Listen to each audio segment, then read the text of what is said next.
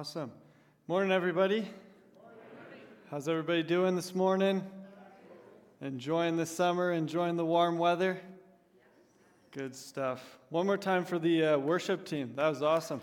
Yeah. Awesome. Well, my name is Jason. I am the treasurer, as it says there, but we're not going to talk about money today. We're going to talk about something a little bit more upbeat, maybe talk about comedy. So I'll start you off with just a little bit of a dad joke. Why did everyone look weirdly at Brian when he started eating the chips? Because he was at a poker game, of course. So my siblings and I, we used to play lots of card games throughout the summer. One of our favorite card games was a game called War. The rules aren't wildly important, but the Joker was the most powerful card in the deck. And it's interesting, you know, the Joker even beats the king. And this is the case for a few different games, not just the game that we were playing called War. But, you know, why does the Joker beat the king? That's one of the questions I want you to keep in the back of your mind. We're going to talk about that just a little bit, and we'll come back to the Joker actually later in the chat there. There's nothing really less funny than explaining why a joke is funny, but you know that's what this sermon is about. So please try and enjoy yourself. Try and laugh along if you can. You know, comedy is not an art form that we typically think of when we think of art. You know, the summer series on faith and art. You don't maybe typically think that comedy would fit into that sermon series, but I would argue that it is a form of art. I would argue that you know, comedians, they have to practice and refine and hone their craft. They write out the jokes with intentionality. They'll you know, do lots of small little gigs to test out those jokes, see which ones get a laugh, see which ones don't, and then, only then, do they get the big Netflix special if they're lucky, right? There's lots that goes into comedy, just like other art forms. I would argue, even kind of calling back to one of Lane's sermons, that comedy is maybe even just a really low form of poetry, a form of poetry that just doesn't take itself too seriously. And, well, it's a really common art form. You know, I would say that pretty much everybody in this room probably uses humor and comedy multiple times per day, you know. The average adult laughs 17 times per day, and with kids it can be up to, some studies put it at 100 or even 300 times per day. Kids are just laughing machines. Sometimes there doesn't even have to be a joke for them to laugh. Yeah, they'll laugh at anything. You've heard some of these sayings before. Laughter is the best medicine. Laughter is the universal language. No matter what culture or language you speak, you know, maybe there was some people laughing in Honduras while the missions team was over there. But you understand what a laugh means, no matter where you come from. Everyone understands a laugh. Some animals have even been shown to laugh. A good sense of humor consistently ranks as one of the most important things when we're looking for a spouse. You know, we want somebody that we can laugh with, somebody that doesn't take life too seriously, because that's no fun at all, really. But I want to, you know, there's plenty of benefits, there's plenty of awesome stuff we could say about humor and comedy and health benefits towards laughing, you know, gut health and stuff like that people talk about, but I want to go in decidedly a different direction. I want to talk about something that's maybe not front of mind when we think about comedy. You know, maybe it's not just entertainment. Comedy has maybe a bit of a dark side. It can be vulgar. Comedians can use profanity, you know. Some of this stuff, some of the topics that they speak about are, you know, pretty heavy topics, pretty serious stuff. Politics, sex, you know, bathroom talk, airplane food, all very serious stuff, all very serious stuff, you know. But You may have heard those words vulgar and profane before, but what do they actually mean, right? The words have a negative connotation today to describe comedy, but they didn't always have a negative connotation.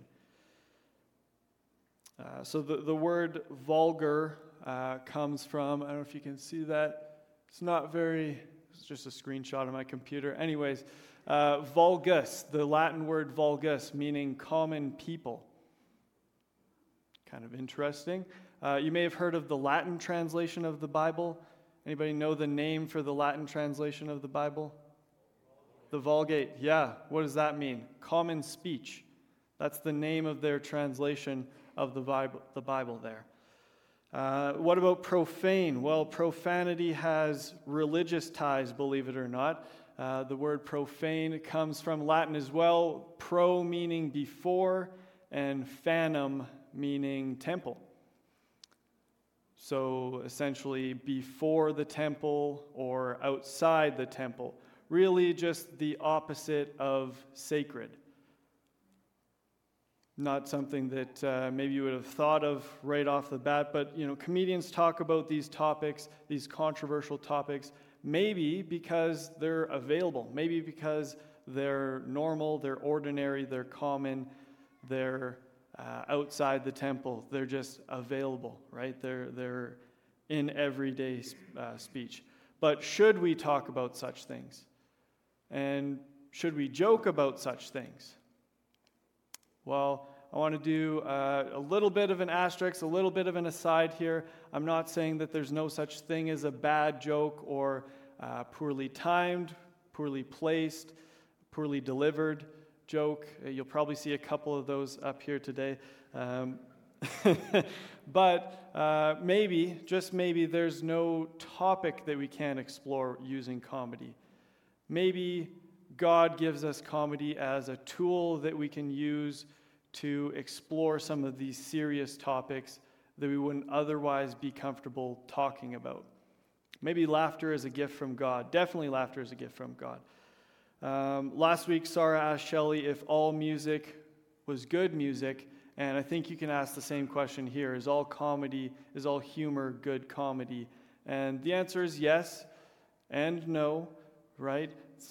It's not simple. All of it is, comes from this beautiful place of God giving laughter to us. But people can pervert comedy. I'm not ignoring that. I'm not looking the other way on that.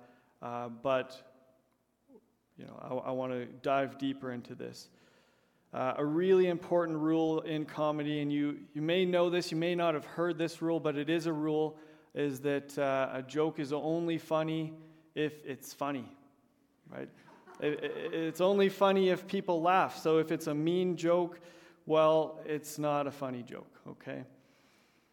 And the other thing, before I finish my asterisks here, my aside, is that just because we're joking about something doesn't mean we're making light of it or making little of it or putting it down.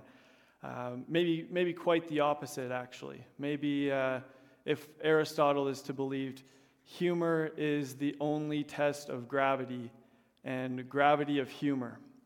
For a subject which will not bear raillery, otherwise teasing, is suspicious, and a jest which will not bear serious examination is false wit. So gravity in this sense is, what do we care about? What's important to us? What do we think about? What do we care about? God, sorry, give me 1 second here. Yeah, what this means is that if something is funny, then that's proof that it's important to us. We care about it. And if something is that we care about, then that's proof that it's probably funny. Maybe we haven't thought of how it could be funny yet, but it's probably funny. Now, in preparation for my sermon, the argument came up that there's all kinds of observational humor, and Jerry Seinfeld jokes about things that are, pretty benign, like waiting in line, or stuff like toothpaste, like stuff that you wouldn't think is like, oh, that's a grave thing, that's an important thing, that's something that I care about. I'm not going to tell you who told me they don't care about toothpaste, but if you do talk to Pastor Alvin later, just give him some space. Yeah. No, we do care about that stuff. The idea here is that gravity is not, necessarily meaning we've intentionally thought for a long time about toothpaste. This is probably the most you guys have thought about toothpaste, like ever. But, it means that it's available, just like those vulgar and profane words. It's common, it's around, we use it twice a day, hopefully. Yes? Yeah. So everybody's using toothpaste. We do care about toothpaste, okay? So if the argument that I'm making, one of them is that maybe there's no such thing as a topic that we can't joke about. That's not a common idea in this day and age right now. But so I want to explore sort of why. Why is there maybe no topic that can't be explored through humor, that can't be mocked or joked about or laughed about? Why does Aristotle say that if a subject can't stand up to teasing, then it's suspicious? Well, let's go back to why does the joker beat the king? The joker, or the court jester, is pictured here, had a very important role. It's actually an interesting story about the jester, because it wasn't just kings that employed jesters. It was actually a lot more common to have a jester than you might think. Noblemen, anybody who had some wealth would often have a jester. And cross-culturally too, not just in Europe, but also in China, India, countries in Africa. Even indigenous people in North America have a character that could be likened to a sort of court jester, a person who attends religious and important ceremonies, but for more of a mocking purpose than a participatory purpose. So why is court jester, so common, right? What does the court jester do? Well, the court jester wasn't simply for entertainment purposes. It wasn't just to joke around and have a good time at the gala or something like that. Having a court jester, the court jester was seen as almost the other side of the coin, the same coin as the king. Very complementary role. That's why there's often, their dress is very similar. Obviously, the jester is sort of mocking the king with his dress. You think of a joker with the crown of bells, that's, jesting at the crown that the king wears. We see a really weird-looking scepter or maro here with the head carved on the top. Oftentimes, I read that the head would be likened to the image of the king that was ruling of the day. So the jester could kind of poke fun directly at the stick, right, or something like that. But yeah, it's very king-like garb, and the jester was a pretty serious role in some ways. The jester's privilege is a term that refers to the jester's ability to mock and joke freely without fear of, repercussions, punishment for what he said. Now, was that always upheld? Not always, but that's the idea. The jester is sort of above the law in some real sense, that they can make fun of the king. Martin Luther himself called himself the jester of the Catholic Church. He took that term pretty seriously as you can take a joking jester's term. So one of the key roles of the jester or the joker was to be a canary in the coal mine, sort of, point to the things that the king was doing that nobody really liked, right? To speak truth to power in some ways. So you can imagine if the jester is making jokes and in the room full of people, then everybody laughs except for the king. Well, that's your issue. That's where your heart might not be right with God.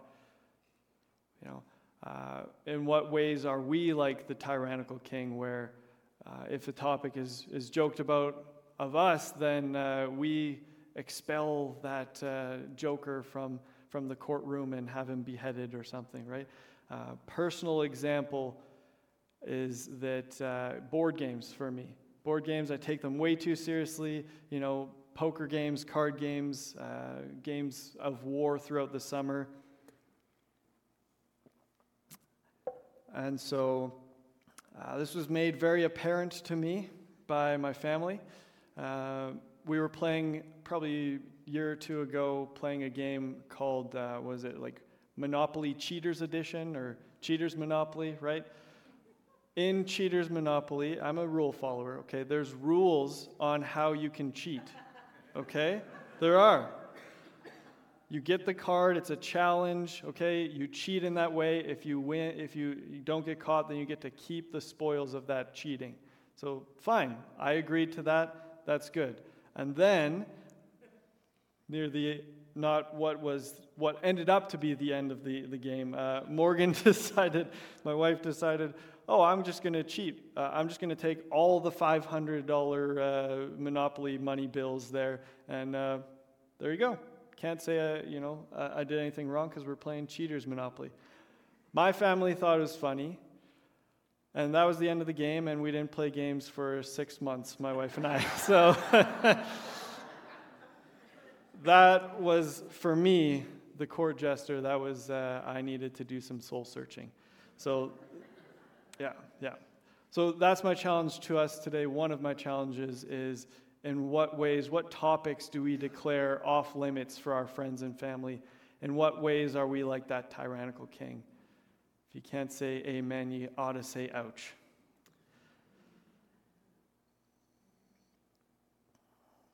So the reason that we like comedians is because they can tell the truth in a creative way. The closer that they get to, a relatable topic of, for me, marriage, raising a family, maybe it's the show that you just watched, or a job that you have, a career-specific joke. The more we relate to that joke, the more we grab our stomachs, the more we, keel over laughing, the more our face tightens up and our laughter grows louder. We're shrieking for relief from the truth in a way. Does that look like someone who's enjoying themselves, or maybe being a little bit electrocuted? I don't know. Maybe that's what it looks like when the truth hurts, when the truth surprises us. I want to play a little bit of a quick game called Laugh or Cry. So we're going to show you a bunch of pictures really quick, just instinctually yell it out, laugh or cry, okay? What do you see here? We're going to flip through these really quick. Okay, so laugh. What do you got? Okay, some laugh. Laugh. Okay. Cry. Good.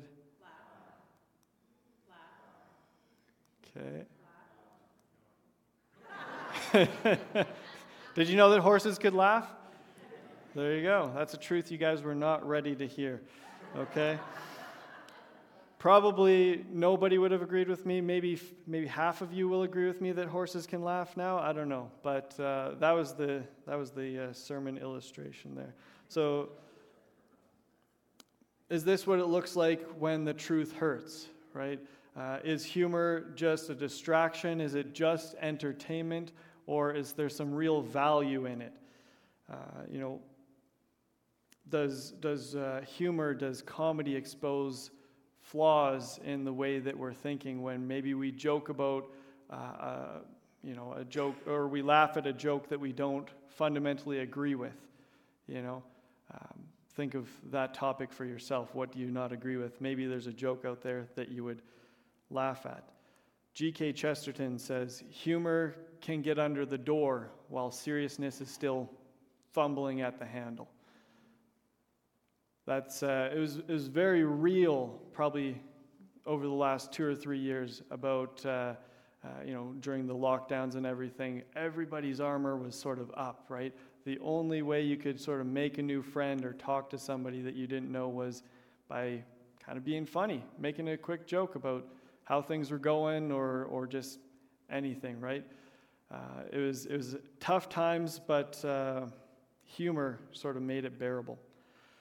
So if Aristotle is to believe is the most important thing, the thing that we care about most, is that the most funny thing? Maybe. So what's funny about God? What's funny about Jesus?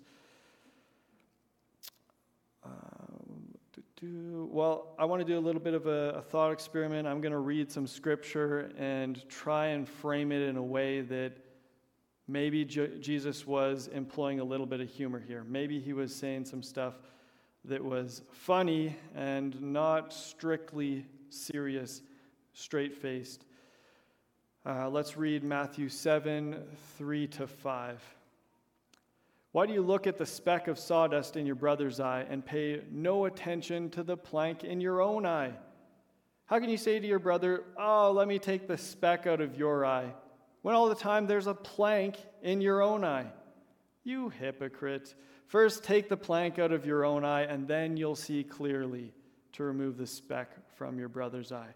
Was that full seriousness? Was Jesus maybe being a little bit funny there? A little bit facetious? Maybe. Let's try one more. Matthew 19:24. Again, I tell you, it's easier for a camel to go through the eye of a needle than for someone who is rich to enter the kingdom of God. Now, that's a full-on hyperbole. That's got to be a joke. You're not saying that to anybody just straight-faced. Yeah, no camel can fit through the eye of a needle. Everybody knows that. This is funny. I'm telling you, it's got to be. It's got to be. Do you think Jesus laughed? Do you think he told jokes? I think so. I think probably. We got some time, so I'm going to do something I wasn't sure if I was going to do. Let me read from a translation of the Bible that's really, really funny. Okay, I'll just leave it at that. Hawaiian Pidgin. Yes. All right, so 1 Corinthians, see if you can tell, if you can remember the verse in the way that we normally say it.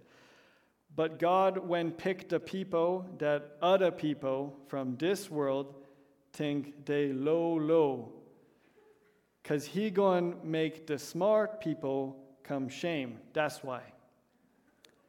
And the people that look just like they not strong here inside this world, God picked them, because he going make the strong kind people come shame too. He picked a people that no mo big name here inside this world. And the kind other people make fun of, and those that no mean nothing to nobody. God going use them for make the people that think they it come just like nothing. Yes, it's hard to flow with that. But yeah, thank you. Maybe God and maybe the Bible can be a little bit funny. Maybe we can embrace humor. Maybe God has a sense of humor. I think so. I think that's why he sent the King of the universe to be born in a stable.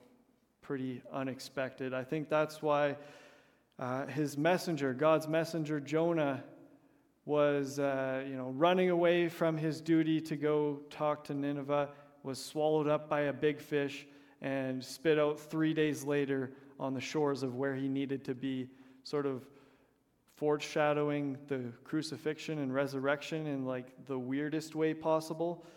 I think that God has a sense of humor, and that's why the whole story of Abraham and Sarah came to place, where Abraham says, "Hey, honey, we're going to have a baby in our 90s. Hey, honey, God told me to cut off some bits of myself and all the other guys in the camp. Hey, honey, God told me to sacrifice our only son." I don't blame Sarah for laughing at God. These are the wild rides that God can take us on when we're paying attention and listening to God.